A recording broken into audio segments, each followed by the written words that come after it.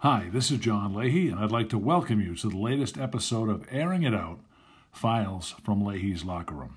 Have a great show planned for you today. Joining me will be the CEO of the Sportscasters Talent Agency of America, based out of San Diego, California, John Chelesnik. We had a great talk about sports broadcasting. Anybody who's in the business of play-by-play, I think will really enjoy it and get a lot out of it. And we have a little bonus for you in today's episode. You're going to hear John talk about how he utilized the help of Hall of Famer Tony Gwynn to propose to his wife.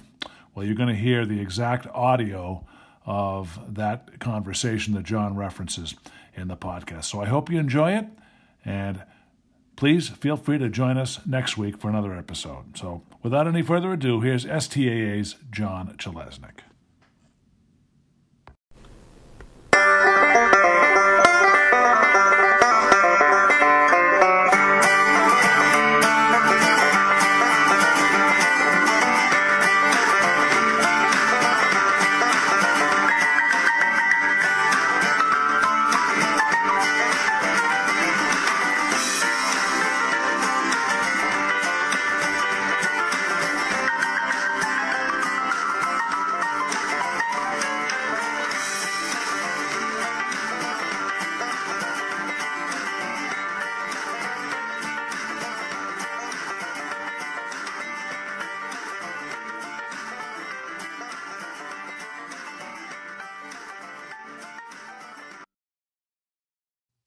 Hello, everyone. Welcome to the latest edition of Airing It Out, Files from Leahy's Locker Room. John Leahy with you, and we hope you enjoyed the past week. Thanks for tuning into the podcast. Those of you who did, hope you enjoyed your St. Patrick's Day, and tried to make it a little more manageable for folks by playing a couple of tunes on the podcast last week, so I hope you enjoyed that. Today we're going to get into some more talk on sports broadcasting.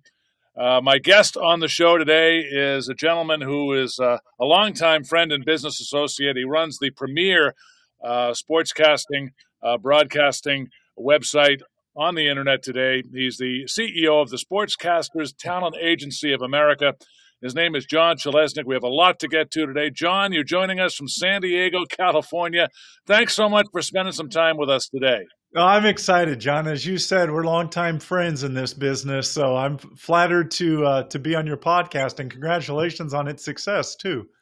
Well, thanks so much, John. And I thought we just might start by talking about STAA and maybe getting a little background of what the agency is and the overview and how it all kind of got started for you. Well, in the summer of 2003, I was at the height of my career. And I hesitate, I think it was '03, but I was in my fourth year hosting on ESPN Radio Network, and I was doing television play-by-play and sideline reporting for a company called the Football Network. They were on air all football the time before even NFL Network. Well, 6 months later, I lost my job at ESPN Radio, and the Football Network ran out of money. So it was out of desperation and the fact that sportscasting is the only thing I know that I founded, a business to help sports broadcasters with their careers. And really, John, at least in the first many years, it was built upon helping others prevent the mistakes that I made, help prevent them from making those same mistakes. So it was based on my own failures rather than any special knowledge that I had. Well, John, you have a long history in terms of doing broadcasting, and I know you worked at ESPN for a while. You also worked for the San Diego Chargers, but it all really started in Kansas for you, didn't it? Yes, you're well researched. I respect that. McPherson, Kansas, a town of 12,000 people in the middle part of the state. And I was the news and sports director. I had zero interest in doing the news, but it's like eating your vegetables so you can have dessert. So I did the news, but then got to do a ton of high school and small college play-by-play and host sports talk shows and do live remotes interviewing coaches and so forth. And it set the foundation for the rest of my career. Outstanding. And so you developed STAA, and if people go to the website now, they're going to be astounded at the amount of information on that website, STAAtalent.com. And the first thing that jumps out at you, John, is the job postings, and you have them so well organized, grouped by sport, radio, and TV. And talk about how that's come about for you. Well, the website in general, the content on the site is just a collection of different content that I've created over the years for individuals or for STAA members. And it's kind of, think of the website as sort of a library where all the content can be organized for, everybody to have access to. The job board has been there since day one. And it's a great way to help people have a one-stop shop where they can find where the openings are in the sports broadcasting industry. And it's so much more than just that, John. I mean, one of the things that I always like to visit on your site are the sportscasting resources, things that help broadcasters be better at what they do. You have everything from books to career advice, types of equipment to buy. If you want to internet stream, there's information about that, tips on play-by-play, podcasting, talk shows. And I've used it many times, and I love the section on books because, as you know, John, we've talked about this. I'm an avid reader, and so that's something you and I have in common. But, boy, what a wonderful area that is. Well, thank you, and I'm flattered that you use it. A lot of times, I shouldn't say a lot of times, but I don't always hear from people who have been able to take advantage of the free resources on the site. So it makes me happy to hear you say that you do. And I give you credit, because you're right. You and I are both avid readers. But one of my favorite books is one that you encouraged me to read, How to Win Friends and Influence People, which is an all-time classic. So I have you to thank for that.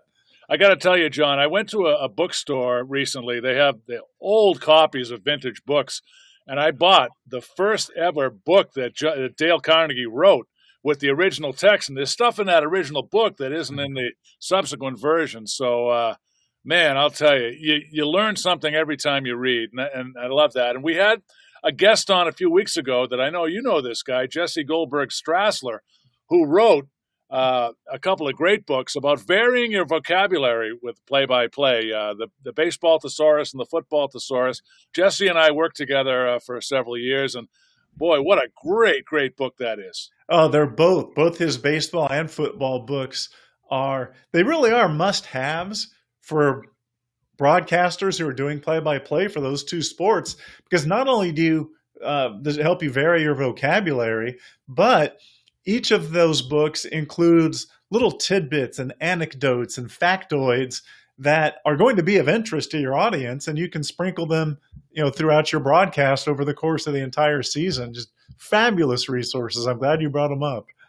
Yeah, when you talk about baseball play-by-play, man, there's some great, great books out there. You talked about the Uncle John's Bathroom Reader. They have a baseball edition, and they have stories of legends and lore. I have all of those on my bookshelf. And we talk about baseball play-by-play, John. It's so important to be a great storyteller, and there's so many good resources to help you do that. Yeah, it's the most difficult sport to call because it's so slow and there's so much time to fill. For other sports that have fast-paced action, what you need to say is handed to you on the field or the court or the ice. Not so much in baseball.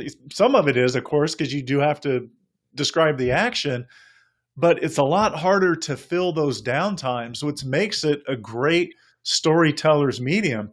Vin Scully, the legendary Dodgers broadcaster, is an outstanding example of being well-read and well-rounded and knowing so much more than just baseball. And then he can deftly, or did, share some of this knowledge that he's picked up from anything from current events to great playwrights throughout history. And he'll find, he's got a great ability to do this, perfect places throughout his broadcast over the course of the season to insert these things where they fit. But it goes back to what you just said. being a great storyteller. And part of that is rooted in being well read and knowing a little bit about a lot of things. We'll talk a little bit more about play-by-play mechanics a little later, but you're absolutely right. I think you have to draw on what's going on in the world. You have to be able to pay attention to what's going on in the world around you. And I found doing baseball, it's important to also draw on your own experiences. Things that that you're well versed in, like music, for example. Things like that. And Joe Castiglione, who does the Red Sox games, he's a master at that, talking about things that are going on in the world around you. Because in baseball, John, it's what you say between the pitches that's most important. And it's the exact same thing if you are a sports talk show host. Share personal stories, whether you're doing play-by-play for the Red Sox or you're hosting a show on WEEI in Boston. Your listeners think you have the coolest job. So take them behind the curtain sometimes, behind the scenes, and let them know what it's like. What's it like to be in the locker room when the Red Sox clinch the pennant and there's a champagne celebration taking place? Or what's it like to be just outside the locker room before the media is allowed in and hear Bill Belichick screaming at his team after one of their rare losses? Except for last year. Yeah, but I'm going over the course of his entire career. They're still rare over the course of 21 years or whatever. But anyway, you're exactly right. Share those personal experiences and let your listener behind the scenes, let them know what it's like to be the voice of a baseball team and some of the cool stuff that comes with it. Well, I think one of the coolest developments that has come along is the ability, like Facebook Live. You can go on and stream yourself doing an inning and stream that out to your Facebook friends. So I've done that a few times with the Lowell Spinners, and I got a lot of positive feedback from that. So that's another cool feature. It's amazing how many people are entertained by watching a broadcaster sit there and talk. And I understand the entertainment value of it. Initially, it's curiosity. How is a broadcast put together? How's it produced? What's the equipment? What's the setup look like? How often does he look at his notes or a computer monitor? But after you've seen all of that, it's still just kind of interesting to watch somebody work who is very good at their job. Absolutely. Well, we'll get back to that a little bit later, John, but I just wanted to go back to STAA for a minute. You've really developed the reputation of really giving back to the profession. And one of the ways you do that is through the Jim Nantz Award by, recognizing up-and-coming collegiate broadcasters. So how did that award kind of come about, and how does that work every year? It came about because I've always been a fan of national rankings for college football and basketball. And I thought, boy, that'd be kind of cool to have something like that for collegiate broadcasters as sportscasters. And I thought of that because I'd already started STAA. So it was already my industry and top of mind. And actually, the All-America program, of which the Jim Nantz Award is part of, initially was designed with rankings, and they would change periodically. But then I thought, you know what, that's going to be a heck of a burden to try to follow all these sportscasters and have them send me demos and what. But anyway, it evolved. That's where it came from, was just to have a ranking like they have for the Heisman Trophy. Who are the best players in the country? Who are the best teams in the country? Who are the best collegiate sportscasters? And I figured that at the same time, it would be an incentive for collegiate sportscasters to strive to achieve to be their best, but it would also let collegiate sportscasters know just how good they can be when they see what their peers are doing around the country. For example, when I was at Kansas State, the Princeton of the Plains, I was a senior. I thought, hey, I'm a pretty good sportscaster. Well, when I listen to some of the top collegiate sportscasters today, they run circles around where I was. Had I had that comparison available to me as a senior or as a student, I would have realized how much harder I needed to work, and the areas where I needed to improve would have been more noticeable to me. So the Jim Nance Award and the All-America program hopefully accomplishes all of those things for today's college students. Now, how did the award become named? Did you talk to Jim Nance about it? Was it just, hey, I'm going to name it after Jim? And what's the nomination process like? Well, the naming of the award, I've really rarely been asked that, and it's kind of neat. I wanted to have, a big name sportscaster's name on it. And I remember I reached out to the agent of one sportscaster, very famous, he's now deceased, and said, hey, yeah, I'd be interested in putting his name on this award. And the agent said, how much are you going to pay us? And I thought, you know what? I don't know if just the agent was the schmuck or if maybe the broadcaster was also a schmuck, and that's where this question was coming from. So I'll try to keep this short, even though it sounds like I'm about to start meandering. We have plenty of time, so go ahead. Well, thank you. So I realized this is going to be kind of tough to get somebody of renown to lend their name to this award that doesn't yet exist, and to do it with a company, STAA, and an individual, myself, that were brand new, had no track record for credibility or anything else. Well, I was considering some other sportscasters, and then I read Jim's book, Always by My Side, about his relationship with his dad and how close they were. Well, my dad and I are very close, and thank goodness I still have my father. And that book resonated with me deeply. After reading it, actually during the course of reading, I thought, you know what? I would love for this award to be named after Jim. So I reached out to his people, and his agent wisely said, we'll try this for a year. We'll try it for this first year and see how it goes. Well, I never heard from his agent again because apparently they were pleased with how it went the first year, and with the years since, because his name's always been the only one on the award, and I sure hope it's always going to be that way. And talk a little bit about the nomination process, John. How does a broadcaster become nominated to win the award? Yeah, they don't even have to be nominated. Any collegiate sportscaster can apply, and all applicants will be reviewed equally, regardless of where they go to school. And a lot of sportscasters have questions about, how do I build a demo? What do I put on my resume? How do I approach writing a cover letter that will impress? And that's something that I know you've stressed over and over again. It's something you give a lot of emphasis to on the STAA site. Yeah, there's 5 variables in the sports broadcasting job market that are within your control: demo, resume, cover letter, presentation, follow-up, like you just outlined. If you aren't hearing back from employers, I guarantee you, assuming you have the required skill and experience for the job, guarantee you're dropping the ball in one of those 5 areas. They are so important, yet I find a lot of sportscasters of all ages take shortcuts, or they think they already know how to address each of those 5 areas until they continue to hear crickets. There are sportscasters who finish very high in our annual All-America rankings that kind of struggle in the job market. Well, it's not because of their ability, so you better start paying attention to these other 5 things, because if they're struggling in the job market as a result of not addressing the 5 variables, then any of us can. I've heard some people ask me this question, and I know you've come across this question as well. When you're looking at a sportscasting ad and you see the words, "No phone calls, please." How does a sportscaster deal with that?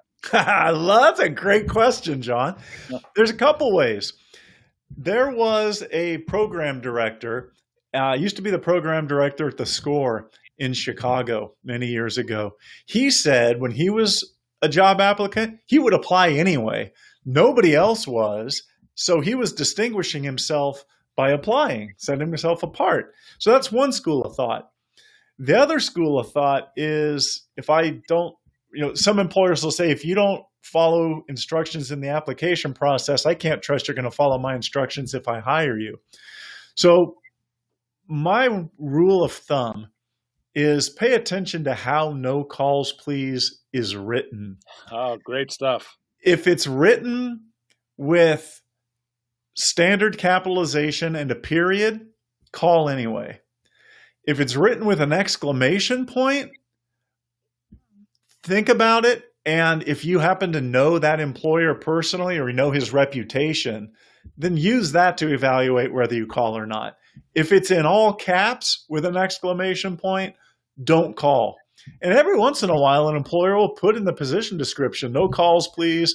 If anybody who calls will be eliminated from consideration, then of course you don't take the chance. But there's so many other ways to follow up an application besides a telephone call, so you can still have success even if you choose not to call.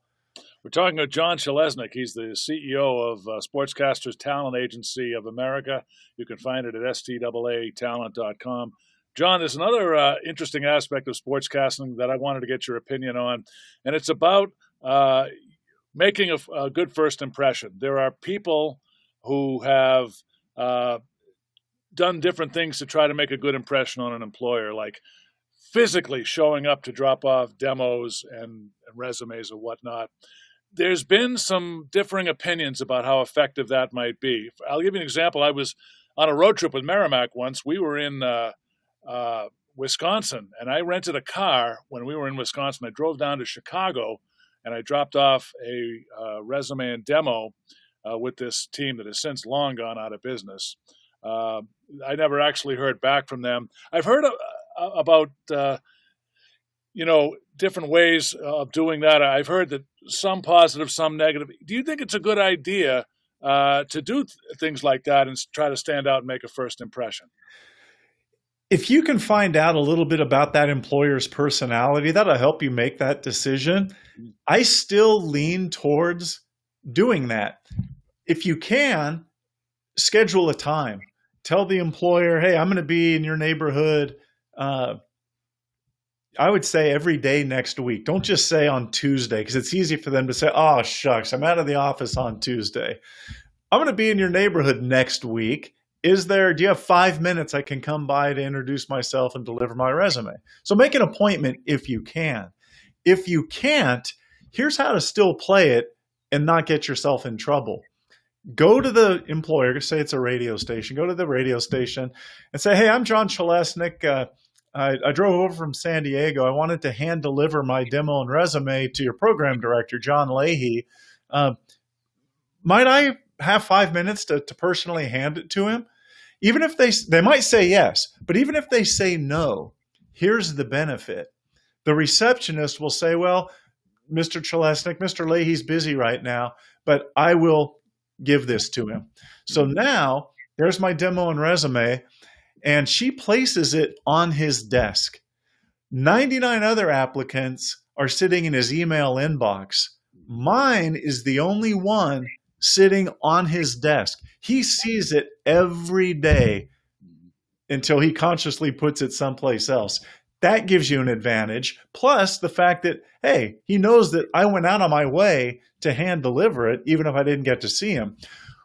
Another ploy that I've seen work in many industries, and this is where you really do have to know the employer and his personality. You don't have to know him, but do a little homework and know his personality, unless you don't care if it fails miserably.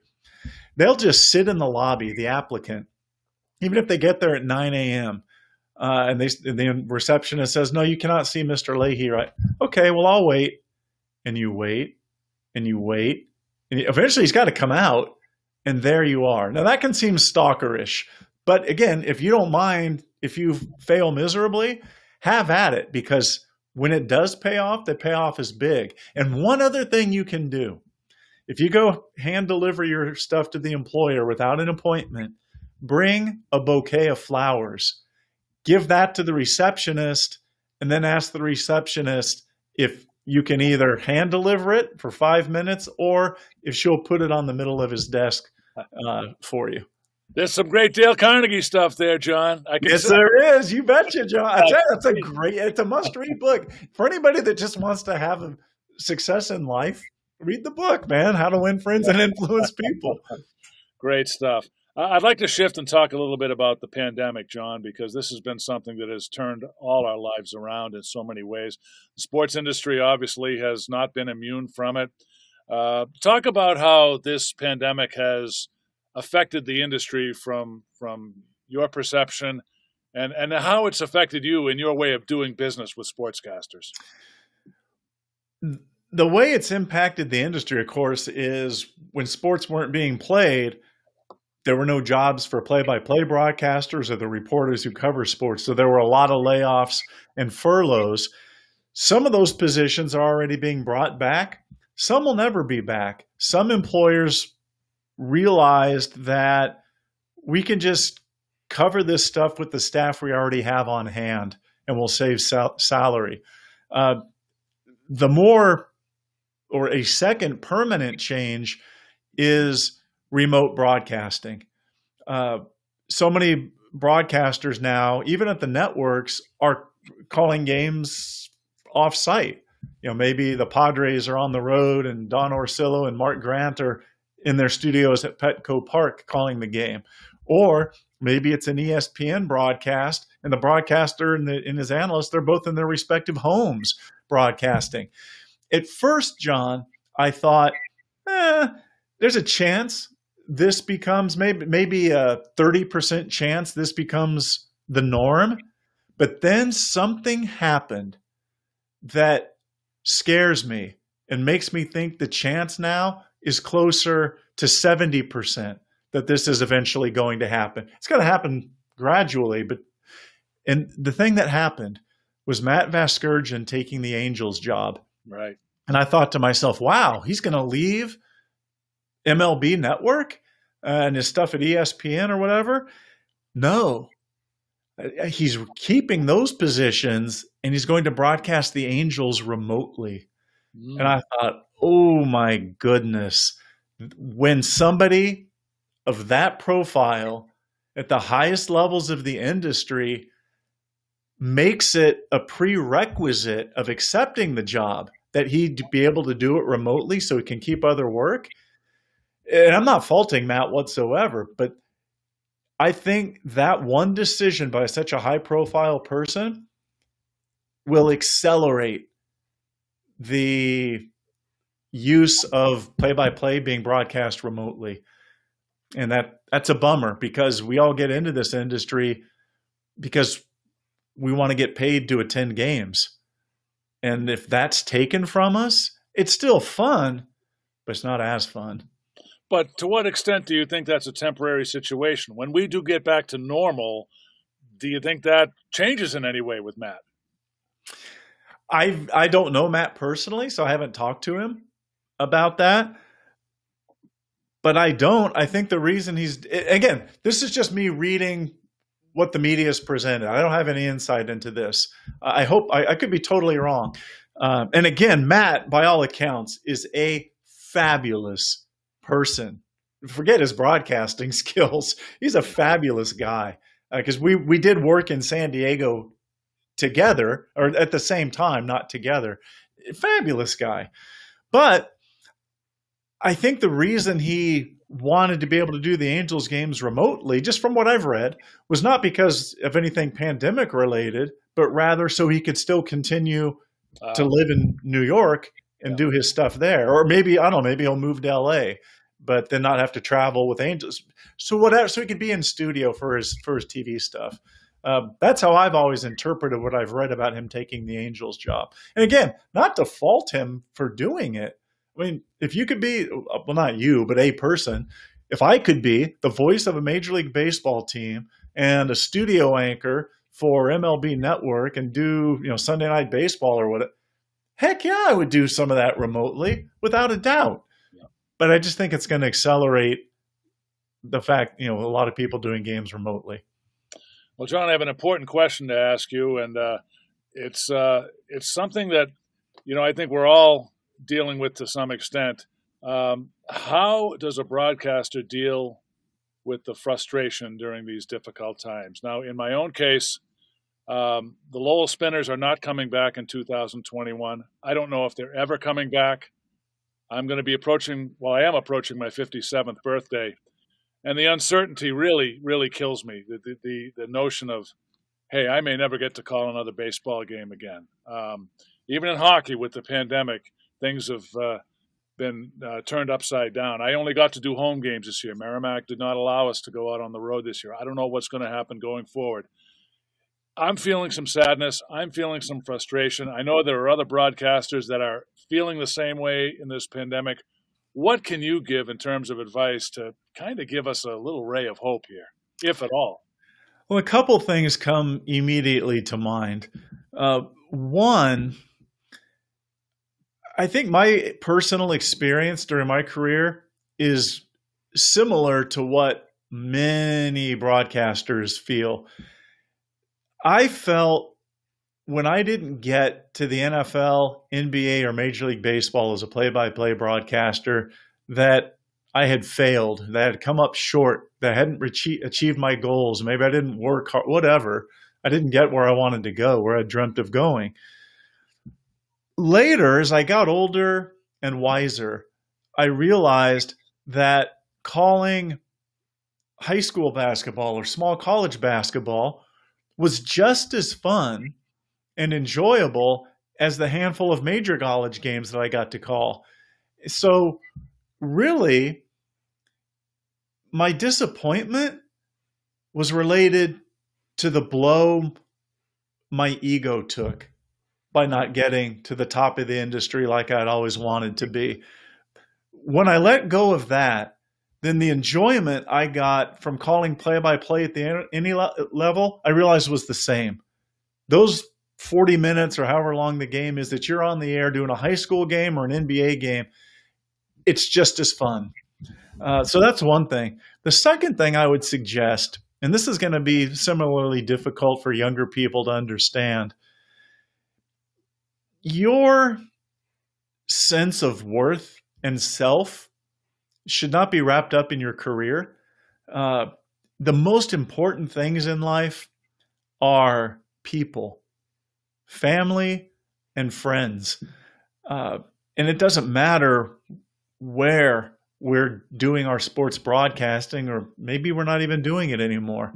If you are happy with your family and friends and you have those relationships, you'll find happiness in life. Happiness does not have to come from career. Hopefully we do something we love and that we enjoy going to work for every day, but developing self will help a ton in dealing with the challenges of losing some broadcasting work. So that's, I don't know if that's what you were looking for, but that's what I would suggest. I believe wholeheartedly in everything I just shared, and I hope people will be open-minded to it.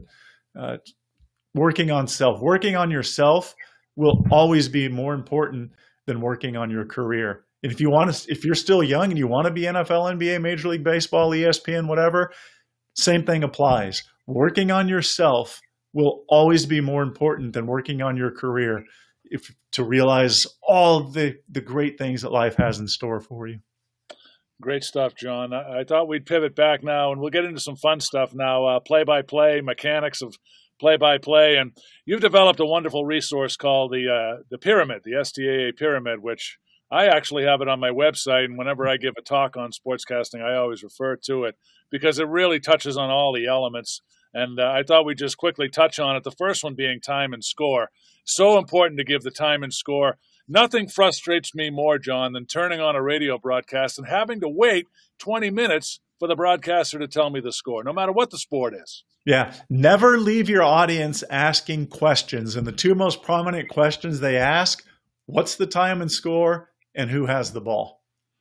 Right. And also you want to let people know where you are in the game, what period you're in, what inning you're in.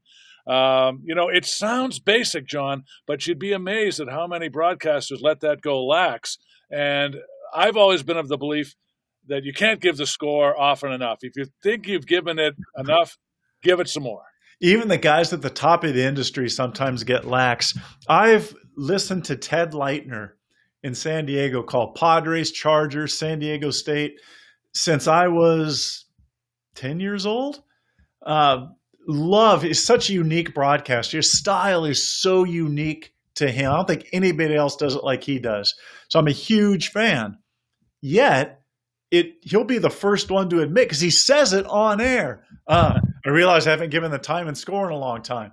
And it does, as a listener, drive me nuts. Yep. He's no longer doing Padre games, but he was through last season. I could tune into a Padre game and 6, 7, 8 minutes. Even coming back from a break, the most logical time to give time and score, Leitner often would not. Great broadcaster, didn't always give the time and score. So you're right on. When you think you're doing it enough, give it some more. Well, you're right. I happened to be listening to a Red Sox game a while back. I'm not sure what year it was. They were down in Baltimore, and I flipped it on, and Joe Castiglione, who is the best, one of the best that's ever done it. He's been with the Red Sox since 1983. I flipped the game on, and it was a particularly long inning, John, and I think it was 20 minutes before Joe gave the score. Wow. That brings up an example I tell people often.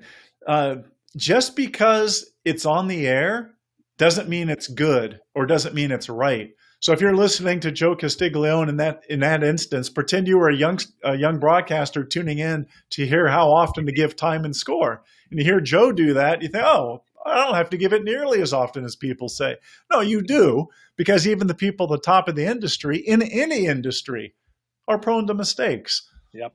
And there's a great book out there called The Art of Sportscasting by Tom Hedrick.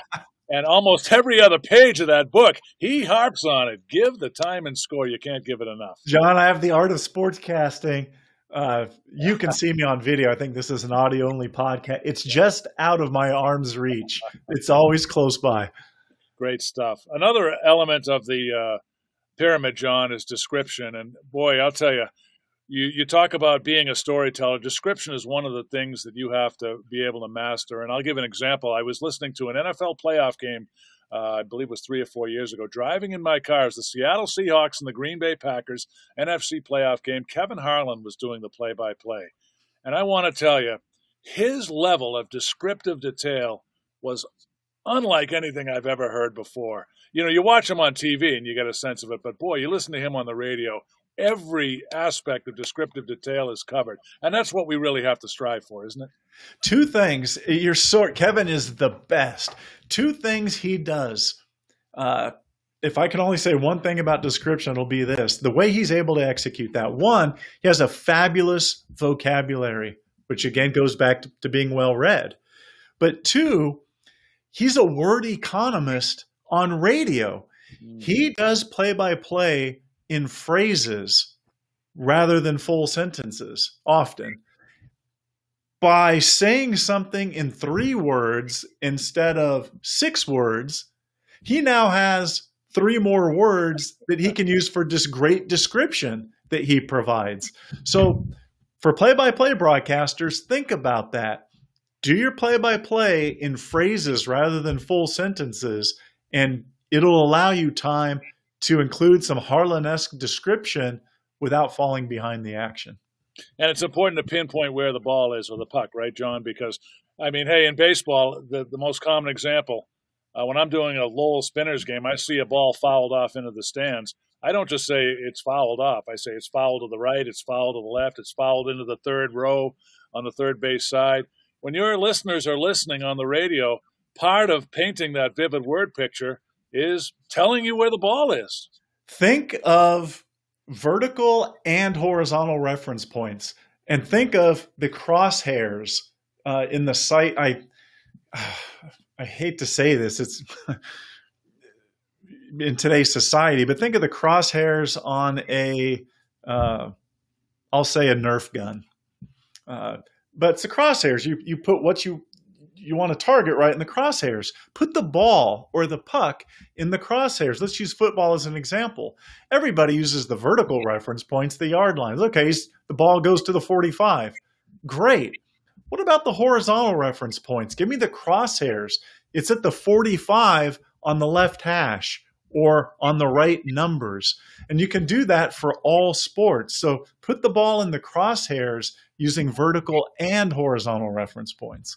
And John, the most important thing really is to remember that you're telling a story. You have to explain to people, why does this matter? Who matters? Make it a story. What's at stake? There's always something at stake going on, and your audience needs to be reminded of that. To this day, John, I still give periodic consideration to changing the play-by-play pyramid so that it emphasizes storytelling even over description. The reason is what you just said. Let's say I'm listening to Merrimack Hockey. I'm in San Diego. I know nothing about the team or the conference. So on the surface, I'm not going to care. But if you turn your broadcast from a simple play-by-play narrative, which is time and score, pinpointing the ball and description, into a story by character development, the players and the coaches and what's at stake in this game, the plots and the subplots, now you can make me care, even though I don't otherwise have a vested interest. And for that reason, I'm always tempted because a large part of me believes that it might be accurate to say that a listener wants the story even more than they want the great description. The description means nothing without the context of the story. So even if you don't emphasize storylines and character development over description and pinpointing the ball, make them an equal at the very most. And if you don't do those things, the storytelling, you'll never broadcast at the top of the industry. John, another important thing is recapping the game for your audience. You have to recap. Well, for me, try to do it every 4 to 5 minutes. And I think it's important to find logical places in the game to do recaps. For example, in baseball, every time the pitching coach goes out to the mound, I recap the game for my audience. You have to look for those logical places and tell the audience, hey, how did we get to this point? It's a logical extension of giving the score. It's a story. Tell us how we got to this point. Yeah, it's the same reason we give time and score regularly. Is people are always tuning in and out of the broadcast. It's so easy when you're on the air to think, oh, I said this 45 minutes ago. Well, your audience has changed over multiple times since then. So you're exactly right. And I love that you use the pitching change or the visit to the mound. That never occurred to me. Calling baseball is a great place to, but it is. So I mentioned you give the time and score periodically. You don't have to give the how we got here, the recap as often as you give time and score. Like you said, every 5 or 6 minutes of wristwatch time, real time is sufficient. But think, what would the headline on the internet say about this game if it ended right now? So it can be a single sentence recap. Padres scored 3 in the first. They're up 5-2 in the 8th. It doesn't have to be a detailed recap. It doesn't have to take a lot of time, but it's invaluable for the people who are just tuning in. And the other point that I wanted to make about the pyramid is using your voice correctly, using it as an instrument, staying away from screaming like a banshee. Now, I shared with you in an earlier email about a high school game I did, a playoff game that went into triple overtime that the team I was broadcasting for scored with a tenth of a second left. And this is in my very early days of broadcasting. I must have screamed on and on for like 3 minutes. And I still have that tape up in my attic, and it's fun to go back and watch it. And that tells me what not to do. But you have to be able to be in control of your voice. That includes, laying out, let the audience, let the picture tell the story if you're doing a game on TV. But how important is that? It's big, and we've all done it. I remember my dad listening to me do play-by-play once, and I got home, and he told me I had screamed a big play, and he was right. So, there was a great point I hope it was a great point I was going to make about, the big play. So when you're a play-by-play broadcaster, think of your voice as the transmission in a car. Third gear is where you're going to do most of your play-by-play. Sometimes when the action picks up in pace or importance, you can go up into fourth gear. Or on a truly big play, fifth gear. Maybe it's a dunk off a lob, or it's obviously a game winner would certainly qualify for fifth gear. But you're still not screaming. The best physical measurement of that is your VU meter. If you're going into the red, you're screaming. You should be able to highlight a big play just by increasing your enthusiasm and your energy, but not by screaming. The other point I was going to make on that is a regular season game. Say it's baseball, and game 30, the fifth gear of game 30 is not the same as fifth gear for game 7 of the World Series. Right. So it's not only regulating yourself through the course of the game and having your third, fourth, and fifth gear, but where are you in the season? Because you don't want to use playoff energy in the middle of the season, even if you're in fourth or fifth gear. Well, John, we're going to wrap it up here in just a few moments, but a couple of fun things that I noticed on the STAA website that I wanted to get your answers to. I noticed that you once ate 18 glazed donuts at one time. Now, how did you pull that off without having a sugar emergency? It's easy. I was about 23 years old back when we could eat whatever we wanted to eat in whatever quantities. It was a contest. And I ate 18. And John, my son, he's 14 now. He still brings this up probably once a month, the fact that I ate 18 straight. Had I been able to switch from glazed to another flavor, I could have eaten another 18. I got tired of the flavor. Boy, don't we all have our own competitive eating stories? In my formative years, I once ate a 72-ounce steak in Texas. Are you kidding? Yeah, I was challenged to do it. I was challenged to do it by my father and brother, and you don't back down from a challenge. And I felt it for 2 days afterwards. But I bet. How long was it before you ate steak again? Yeah, it was at least a week anyway. And also, another thing I wanted to ask you about was, when you proposed to your wife, Tony Gwynn was a part of that. Can you elaborate on that story? He was. I can even send you the audio if you can include it into the podcast if you post-production. But I had put together a list of something or a script for Tony to read. And the guy that a buddy of mine at the radio station was heading down to the stadium and said, "Hey, will you give this to Tony and ask him if he'll read it into your tape recorder?" So he gave it to Tony. And hilarity ensued. So the media was gathered around Tony. It was a media veil, before a game or whatever. And Tony Gwynn reads this script and he starts laughing. And he says, "Doc," which is a nickname on the air. John and Doc were interchanged. "Doc, I'm not going to read this. This is bull, BS." Yeah. And he went on for about a minute. He said, "Either she loves you or she don't." Amy, my now wife's name, said, "Amy, you either love the man or you don't. If you love him, you marry him. If you don't, kick his ass to the curb." All right. He says, "Good luck, John. Good luck, Amy." It was hilarious. In Tony Gwynn's high-pitched voice, and he was cackling throughout in that signature cackle. It was better 10 times than what I had actually asked him to read. It was classic. Great stuff, John. Well, we're going to wrap it up here. Before we go, let's talk about ways that people can find you and connect with you. We've talked about the website, STAAtalent.com. And where else can people get a hold of you? Twitter? What else? Twitter and Instagram at STAA Talent.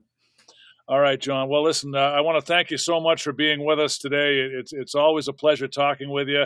And it's been so much fun for me to be involved with STAA, and I know we'll talk again. Thanks again for taking some time.